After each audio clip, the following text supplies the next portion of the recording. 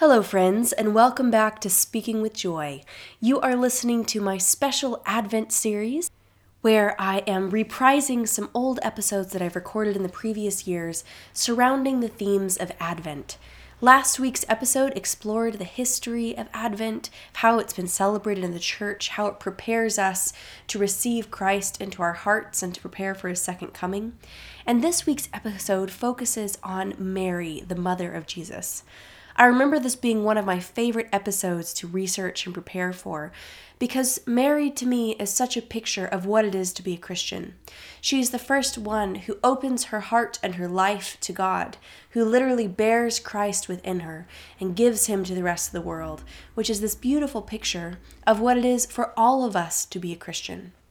Mary to me is the perfect example of Christian womanhood, but more generally Christianity as a whole, that we, in our power to say yes to God, can become Christ bearers and who give His love to the rest of the world. So I hope you'll enjoy this week's episode meditating on Mary and her example. Of course, if you want to find the show notes and links to the artworks that I talk about, I'll be posting those on joyclarkson.com, so you can always check out that if you want to know a bit more. And one other quick note, I often get people asking me about Advent resources for devotions or kind of things you could use in this season to think and feel through the preparation for Christmas. And I have two main suggestions for that. One is a wonderful little book by Malcolm Guite called Waiting on the Word. It is a poem a day for Advent, Christmas, and Epiphany.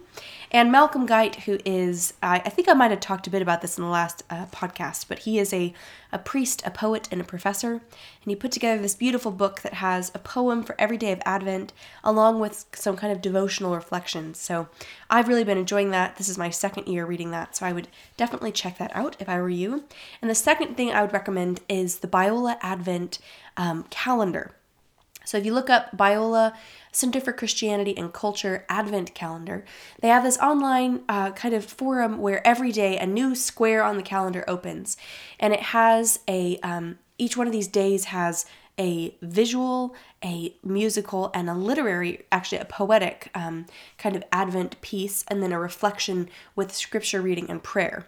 And if you're wondering, did that inspire Joy's podcast partially? You were entirely correct. So go check that out. They're really beautiful, and you can sign up for it. They'll send you an Advent devotional every day, and they're really lovely, and I have enjoyed those. So I would commend Biola Advent Project unto you.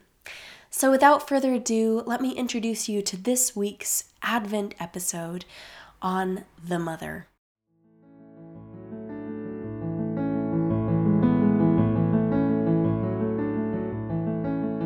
Hello, and welcome to Speaking with Joy, a podcast about books, beauty, and music. So make yourself a cup of tea, sit down, and let's begin.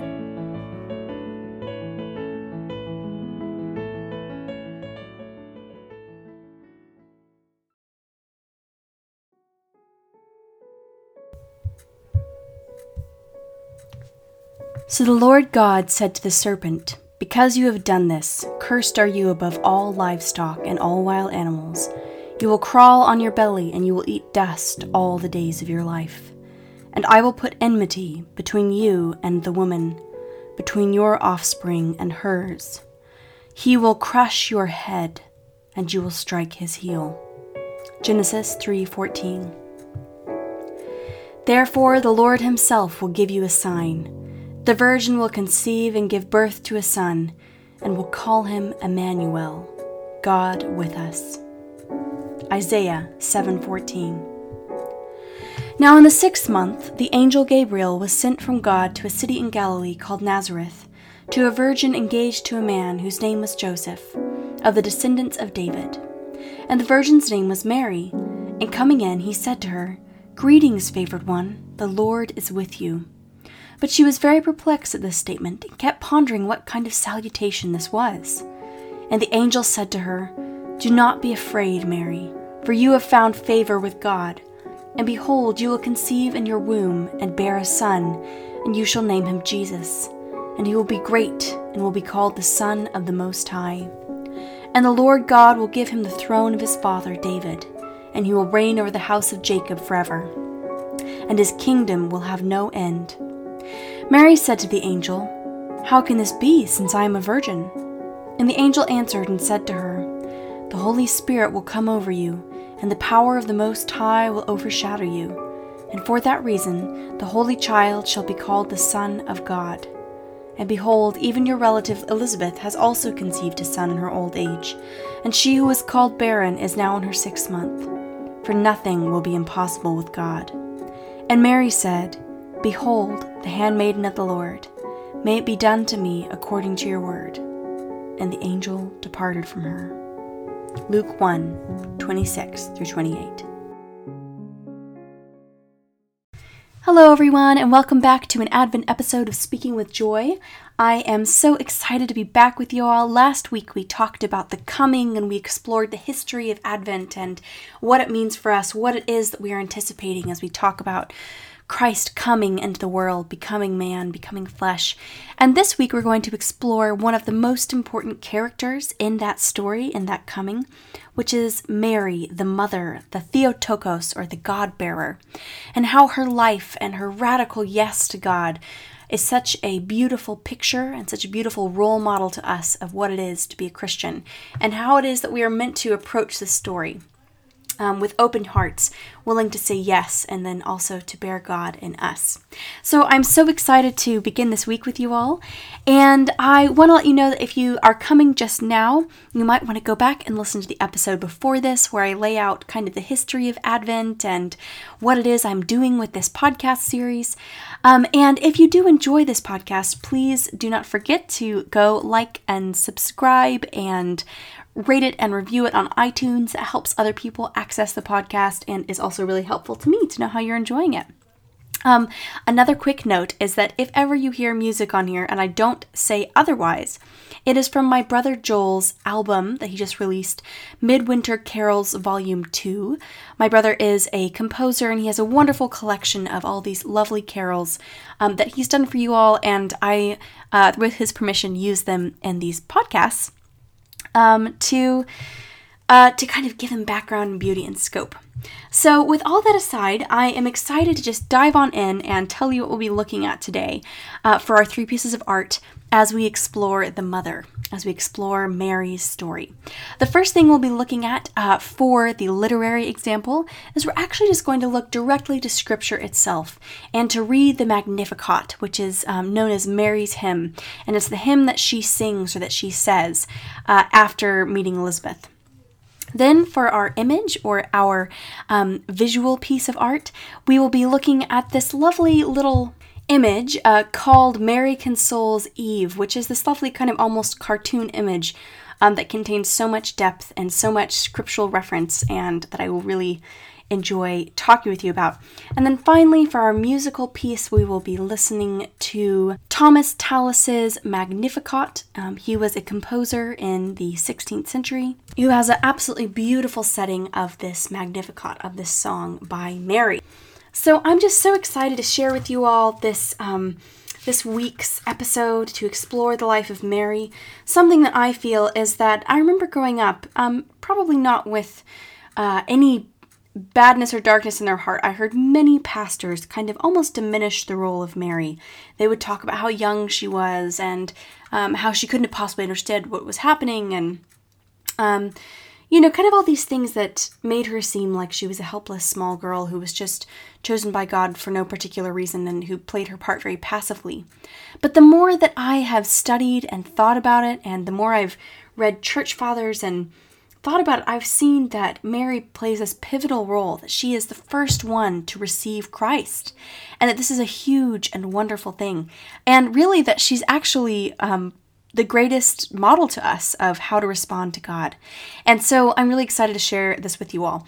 On a more humorous note, I just got back to Oxford from watching my brother's graduation at St. Andrews, which was lovely. And on the train ride back, I don't know if you've ever had this experience, but I dream very vividly most of the time anyway. But I was kind of in that very tired in-between state where you're likely to kind of fall in and out of sleep. And today I had this very vivid dream that I watched Mary pray the Magnificat and it was like I was watching the Fra Angelica's painting of Magnificat, which you'll have to go look, or at the Annunciation, which you can go look up.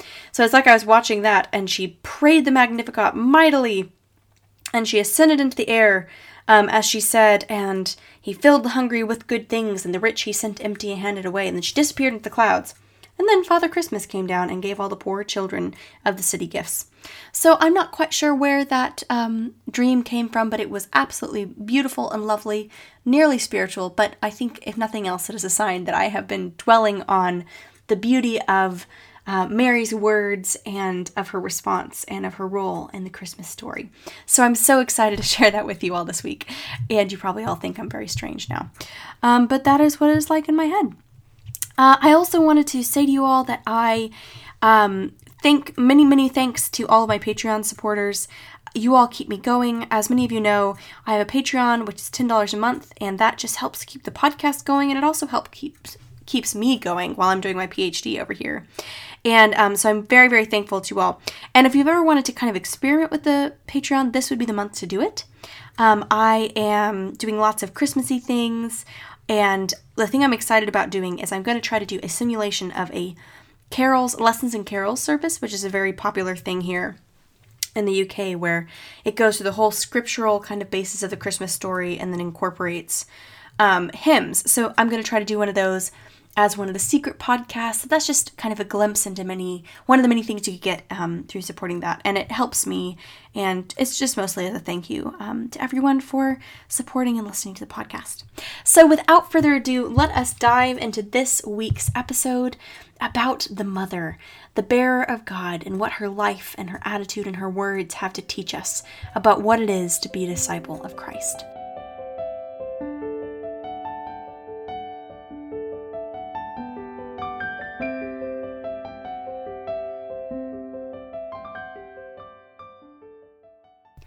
Behold, I am the handmaiden of the Lord.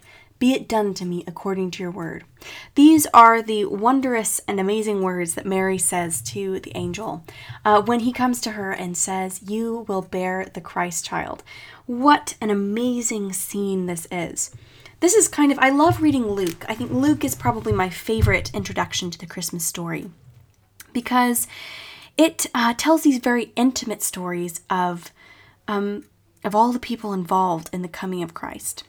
And something that I think is really important in Advent is to think about trying to get inside of the wonder of what it means for Christ to become flesh.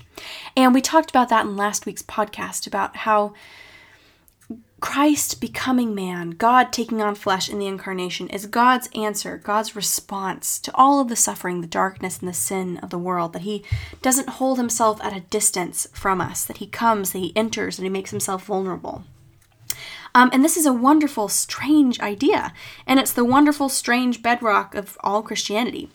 But something that kind of helps us enter into the strangeness, we can just say that God became man, and that is the doctrine, but that kind of doesn't get to the heart of what is happening. And to get into the strangeness of us, we have to realize that Christ didn't only just become man, he didn't just emerge from a mountaintop, fully formed as an adult, but that he came as any other baby would in some ways, to be born in a woman's body, that he was in a womb, that he went through all the fetal stages that babies do, that he nursed, that he laid in a woman's arms, and she sang lullabies to him. And I think that kind of bit of wonder and the strangeness of it is why there's so many carols and paintings of the Nativity. It's because if we want to get close to the wondrousness of what it means for God to become man, we have to get close to the people who witnessed it. And the person who witnessed it the most closely, the most intimately, was Mary. You see this a lot. I think I've talked on some of the secret podcasts, but I hope I've talked here elsewhere. There was a theologian called Bonaventure, and he was very famous for wanting people to make Christ's story their own by engaging with the Gospels to make it inside of who they were. And one of the things that he emphasized in devotion was kind of to imagine yourself in these scenes. That as you read through the Gospels, don't just read it like a story that you're outside of. Try to get inside of it. Try to immerse yourself in it and make its story your story and its history your history. And one of the other things he emphasized was, he said, if we want to get close to Christ, then we should imagine ourselves as closely as we can with the person who was closest to Christ in many ways in his young years, who's Mary.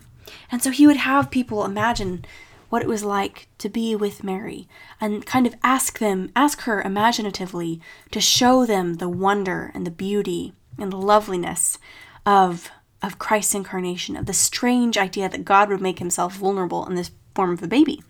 And that's why I'm always sticking up for the song Mary Did You Know, especially the version by Pentatonix, because people have said that it's kind of shallow or whatever. And they say, well, yes, of course, Mary knew. And we'll find out today as we look in the scripture that Mary obviously was prepared, that she knew the scriptures, and that in some sense she did know what it was to say yes to the Christ child in her womb. But to me, the song is not really about if Mary knew or not. What it's about is inviting us into the wonder and the beauty of Christ coming to earth and becoming a baby. And so as we draw close to Mary today, as we think about her, as we think about her words, about her response to God, the thing that we learn about her is that she's always pointing us towards Christ, and that she helps clarify our vision of the wonder and the beauty of Christ coming into the world.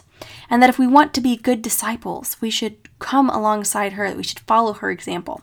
So that's kind of my going before this, saying this is why we're looking at Mary, partially because she's such an important part of the story, but also because she shows us intimately, closely, what it is that is happening in Christ's incarnation and how it is that we're meant to respond to her. So today, we're going to actually look for our literary example at the Magnificat, which is in Luke. But before we get to that, I want to kind of give you kind of the background of what's happening up to this point and explain what the Magnificat is. So this all takes place in Luke 1. Luke 1 is a very long chapter. And what we see happen is first we have this story of Zechariah, who is a priest, and an angel comes to him and says that his wife, who's old and barren, will have a baby. And there's all kinds of miraculous babies happening in the story, and that's very in keeping with the Old Testament, as we will see. But the angel tells him they're going to have a baby, and he says, how can this be? I'm an old man, and my wife is also old. And so he's struck dumb, and he comes out, but he's praising the Lord, and he knows that his wife will have a baby. So that happens, and then the passage I read at the beginning happens, in which Mary has the angel come to her. And this scene is really significant, and we'll get into the significance of it even more when we talk about our visual example. Because Mary, in her response to the angel, in many ways is redeeming the response of Eve. Where Eve reached beyond what was given to her, Mary accepts. Where Eve used her capacity of free will in the image of God to break relationship with God, Mary moves towards God, and God dwells in her. So we'll talk about that more. So that happens. And then the context for the Magnificat is that Mary goes to visit Elizabeth. And I want to read you this little kind of foregoing passage, the passage right before the Magnificat. So after the passage read to begin with, it says, a few days later, Mary hurried to the hill country of Judea, to the town where Zechariah lived. She entered the house and greeted Elizabeth. At the sound of Mary's greeting, Elizabeth's child leapt within her, and Elizabeth was filled with the Holy Spirit. Elizabeth gave a glad cry and exclaimed to Mary, God has blessed you above all women, and your child is blessed. Why am I so honored that the mother of my Lord should visit me? When I heard your greeting, the baby inside my womb jumped for joy. You are blessed because you have believed the Lord would do what he said. So this is the beginning and the context for the Magnificat that we're going to read, is that Mary has been told that she will bear the child. She has said, be it done to me according to your will. She's given this amazing fiat to God. She's said yes. And then she goes to visit Elizabeth, who she's heard is miraculously pregnant. And Elizabeth recognizes that inside Mary is her Lord. She says, "Who am I? Why am I so honored that the mother of my Lord should visit me?" And if you've heard of the Ave or the Ave Maria, which is also known as the Hail Mary, it comes from this passage. So when Elizabeth says, in many translations, it literally says, "Hail Mary, blessed are you above all women, and blessed is the fruit of your womb." When it says, "God has blessed you above all women, and your child is blessed," that's where this comes from. It's copying out. So if you hear an Ave Maria, it's coming from this passage. So this happens. Elizabeth recognizes that Mary is pregnant with the Christ child. And then Mary pours forth this beautiful song of praise that is the Magnificat. So I'm going to read this to you, so listen to it with your whole heart. This is Mary's outpouring of praise after all that has happened. "My soul exalts the Lord, and my spirit has rejoiced in God my Savior, for he has regarded the humble state of his bondslave. For behold, from this time on, all generations will count me blessed. For the Mighty One has done great things for me, and holy is his name.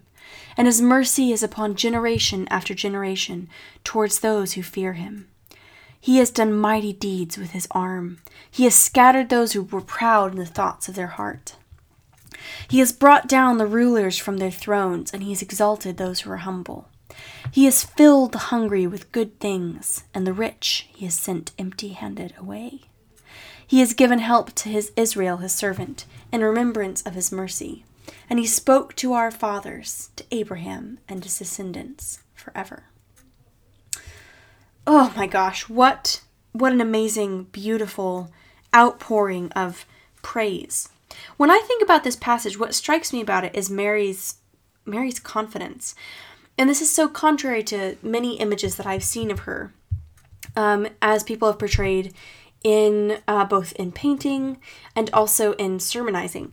We often receive this image of Mary as kind of this fearful, confused, young teenage girl. And she might have been teenage, and yes, she was confused, because it's a very strange thing to be told that you're going to bear the Son of God. But what we see in this outpouring, in this hymn, is not the response of a small person who does not know the power of God's power in her. This is a confident response, a proclaiming of God's righteousness and of his faithfulness to his people. And something else that's really significant about it is that it's deeply tied into scriptural references. This is, in many ways, reflective of some of the responses in the Old Testament. It connects her to several other women in the Old Testament who have these similar kind of outpourings of praise.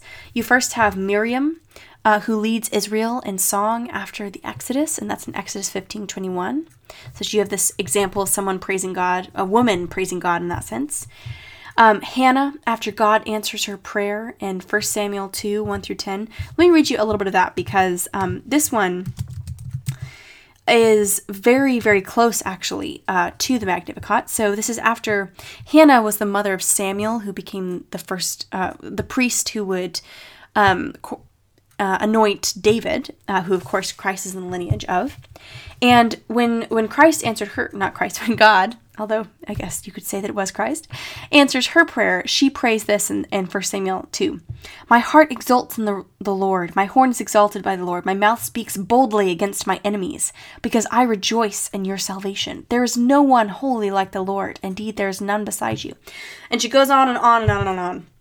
And she says things like, the bows of the mighty are shattered, but the feeble gird on strength. So you see this kind of parallel with Mary's verses, where she says, he has done mighty things. His mighty arm has done tremendous things. He has scattered the proud and the haughty ones, and he's filled the hungry. So there's a sense of bringing down those who think they are mighty and powerful, and elevating the needy and the poor and the weak. And that God will do justice by them. So this is very connected to this song of Hannah in the Old Testament. And then it's also related to Deborah, who is the judge who led people into battle. She also has this kind of victory hymn. So Mary's song is this deeply scriptural thing. There's many other also kind of references that it's getting to, that it's reckoning with. It's imitating the Psalms. It's referencing many of the prophecies of the Old Testament.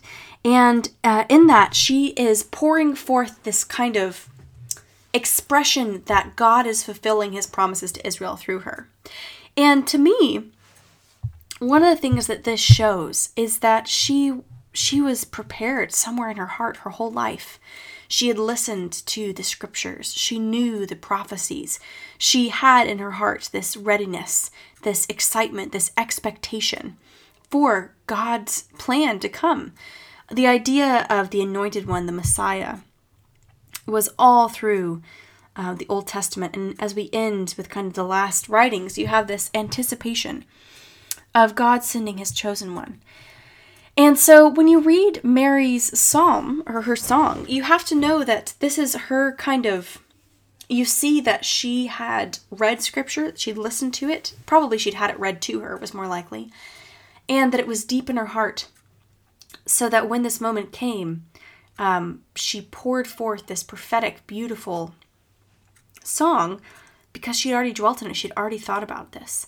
And this becomes evident later on too, when Jesus is born and they go to dedicate him, and she is told that she has this whole thing happen. Jesus is found teaching all the old men, and then she's told that her own heart will be pierced, and it says that she pondered all of these things in her heart. So we get this picture of Mary not as some kind of unprepared, unspecial, young, clueless girl, but rather as someone who had spent her whole life delved in the scriptures. Some people have said that it's possible that Mary may have been dedicated to the temple, just like Samuel was. But even if that weren't the case, we know that Zechariah was in her family, a priest. So we know that she was in a priestly family. She would have heard and soaked up the scriptures her whole life. And when she pours forth this song, it is full of scripture. And so we get this picture of a woman who has listened to scripture, who's made it a part of her heart, that she has anticipated, that its anticipations have become her anticipations. And going back to, I told you I had this kind of weird dream earlier today about Mary praying this song. And in my mind, it was this very kind of mighty thing. It was this kind of prophetic, wild thing. But then I realized as I was thinking back on it, I went to a lecture last year about Mary's story. And the person who was doing it was actually an expert in Old Testament. And she said that many times we kind of associate Mary with some of the barren narratives in the Old Testament. So we think of people like Hannah, I'm drawing up, like there's many, many narratives of women who are barren, praying to God, and then they have a baby. But she said basically this is not exactly the picture that we get of Mary. Mary doesn't fill, there's kind of these different categories that those stories all technically fill. But Mary isn't asking God for a child. She is told that she will bear a child. And she went on to argue that what we see with Mary is not so much one of these barrenness narratives. Rather, it is a narrative of a theophany. It more closely recognizes itself in the context of the prophets, of Moses seeing God in the flaming bush. She says that what we see in Mary's song is not just kind of the person who needed a baby and was granted a prayer, although that is a powerful and beautiful thing as well.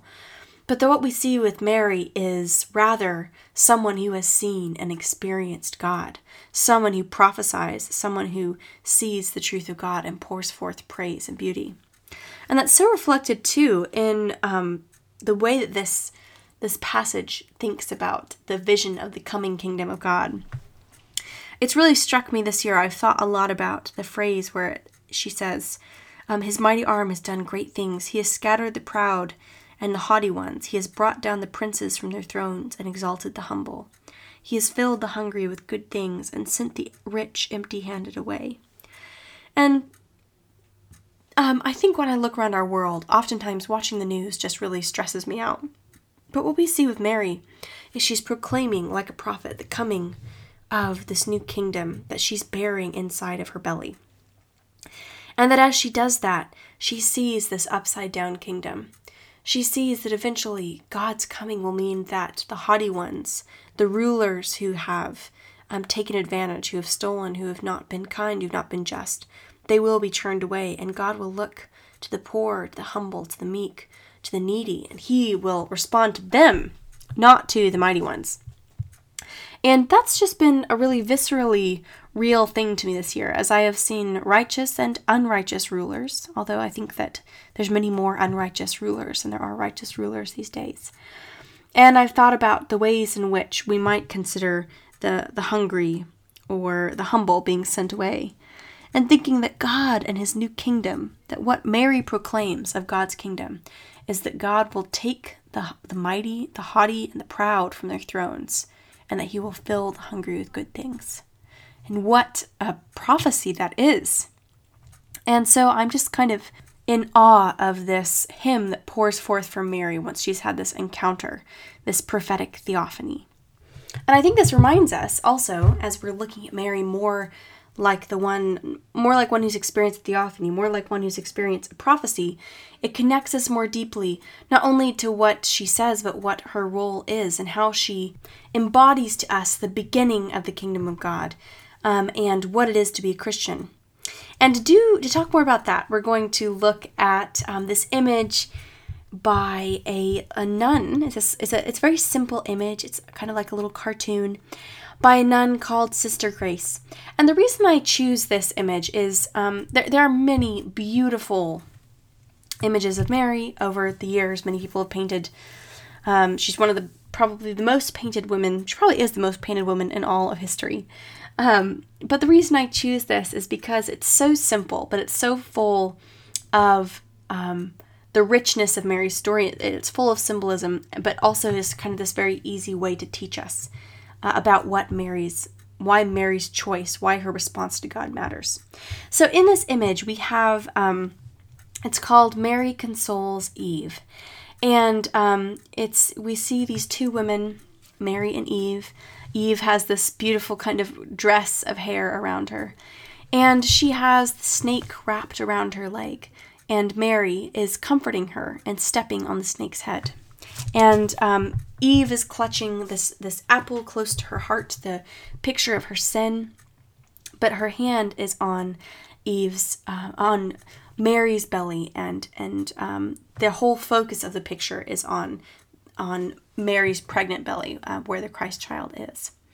And this is such a kind of a powerful picture, and actually the consolation of Eve, which is the idea that Eve felt, she knew her fallenness, the idea that somehow that God would reach out and save Eve and Adam, and that Mary could console her because even though she fell, even though she brought sin into the world, that of her same line, salvation would come. And many people have made this kind of idea that Mary is in many ways the second Eve. And I think this helps us kind of think about the magnitude of Mary's choice and how it can teach us. So in Genesis, we read part of that passage. But in Genesis, the fuller passage shows that Eve is put into this place of grace and of beauty, and that there's only one thing that she's not meant to touch, but that she reaches out beyond what has been given to her in kind of unsatisfaction or in curiosity. Who's to say? It's a mysterious story. And she takes what was not hers, what she was not meant to take. And this is a picture of the fact that God made us with free will. He made us to be able to choose things, to make real choices, real decisions. Because how else could we love him? But Eve used this very fundamental part of herself, this choice that God gives us, this way in which we reflect God, the way in which we share in God's image. And she chose something that brought distance between her and God. And there's this image in Genesis that the picture of God wanting to be with Adam and Eve, wanting to dwell with them. He went looking for them in the garden, and this heartbreaking scene is when he goes and they've hidden themselves. And so all through the Old Testament, you have this kind of longing, this movement towards a return to God dwelling with them, but that sin is the thing that comes between them, and that sin comes from this use of free will to distance ourselves from God. So Eve used her free will, made in the image of God, in such a way that God could not dwell with them, that they moved away from God. And so then when we look at Mary, she uses her free will. God did not make her. God did not make her bear the Christ child. This is a really important part of it. She, through grace, but of her will, chose. She used her power, her fiat, chose to bear, to say yes to God. She used her freedom so that she could say yes to God. And in that, she kind of began the reversal of human choice. She began to image what it is to be a Christian, which is that when we say, we use the will that God gave us to say yes to God, God comes and dwells inside of us. And of course, in Mary, we have this very visceral dwelling that he became flesh in her belly. But that's a picture to us of what it is to say yes, to use our will to turn towards Christ, and that God comes and dwells with us. That's always been his will and his desire. And so that's this radical picture, and this is why people have often called Mary the new Eve, that she kind of images Eve's choice, but she turns towards God, that she says yes, and that Christ dwells in her. And this relates also to the fact that Mary's often been called the first disciple or the first Christian because she bears God inside of her. Kind of the old saying when you'd think about kind of a conversion experience, people would say, do you have a personal relationship with Jesus? Does Jesus dwell in your heart? And this is very viscerally realized in Mary, who says yes to God. She uses her yes. And through that yes, God dwells with her, and salvation begins in her belly to come to the world. And so when you see this image, it's this picture of the consolation of Eve, that in that Genesis excerpt, the serpent is cursed. Note that the humans are not cursed. That's something that we often talk about. We kind of get mixed up. The humans are not cursed in Genesis 3. The earth is and the serpent is. And we're told there will be difficulties. We're not cursed because God does not curse us. But she's told, the serpent is told, that eventually in Eve's line will come someone who will bruise the serpent's head, even though he'll strike his heel. And that's the picture of, basically, the serpent will do his darndest, but getting bruised in the head is deadly, it's fatal. And so in Mary, we have that promise fulfilled, that someone in Eve's line, Eve, the mother of all the living, we have finally Mary, who uses her choice to say yes to God. And in that, God can dwell with her, and salvation will come through the child that she bears. And so this is just such a beautiful image of the fulfillment of that promise. And it pictures to us how our hearts are meant to be towards Christ. That saying yes to Christ is not a violation of our freedom. It's the true use of our freedom. God gave us free will, and he meant for us to use it. But the true and proper end of that free will is a full and wholehearted yes to him, so that he can come and dwell with us and dwell in us, just as he did in Mary. And I think that we need to grasp, and this simple little picture kind of does grasp, the magnitude of what began through Mary's yes. She should be the person that we think about as the model disciple, the person whose heart is open and responsive, who has digested and made Scripture a part of them, who is ready to respond to God, and who uses her free will to say yes to God so that God dwells within her. And this kind of reflects one of the first names that Mary is given. In the Church Fathers, we often hear her referred to as the Theotokos, which means the God-bearer. That through her yes, she literally got to bear God within her. And the idea that people often said in these Church Fathers was that was the true and fitting role of humans, that we were always meant, our fulfillment was meant to be in bearing God within us, that God's heart was always to dwell with us, and that Mary was the first person who said yes to this in this radical way. And through saying yes, salvation came to all the world. So I think in so many ways, Mary is the picture to us of how our hearts are meant to be as we prepare for Advent, as we prepare for the coming of Christ. Mary obviously dwelt on Scripture. She knew the promises, the hopes, the longings. It became a part of her. She dwelt on things, she pondered things in her heart. And she was open and receptive to God, and when the moment came, she used the gift of free will that God had given her to say yes to God in a way that brought life to all the world. And that is how we are meant to respond as well. As we enter into this season, focusing on the promises and the hopes and the beauties of the Old Testament and the New Testament, we make those hopes and expectations our own. We also hope to have a responsive, a thoughtful heart that we, like Mary, would ponder the mysteries of this season in our heart. And finally, that we would say yes to Christ, that we would say yes to God dwelling within us, and that as He dwells within us, it would bring great fruit into the world. I honestly can't think of a better picture of discipleship, of our relationship to God. And I think it makes sense that people like Bonaventure said, if you want to get close to Christ, imagine and think about the example of Mary, who was close to God, who through her yes, through her anticipation, through her complete availment of herself to God, she was able to bear the Christ child, become the Theotokos, and that through her yes, great goodness came into the world, great salvation. And so I really want to dwell on that this Advent. And so I'll leave you all with our musical example, which is this wonderful piece by Thomas Tallis. And it's simply a setting of the Magnificat, which of course is the culmination, as I said, of Mary's yes.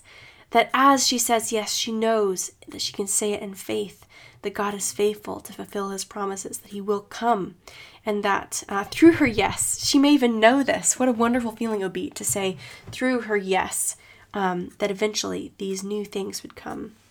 So I'm going to end by reading you the Magnificat and then playing this version by Thomas Tallis.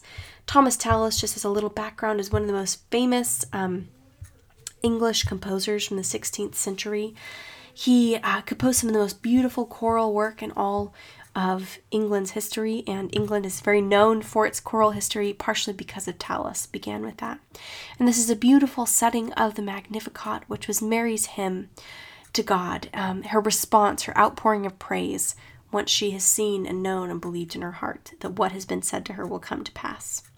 So I wish you all well. I thank you for entering into the season with me. I look forward to talking with you all next week about the shepherd, as we'll be looking more deeply into the prophecies about Christ in the Old Testament, and I'll have a guest on the show then, so I look forward to that as well.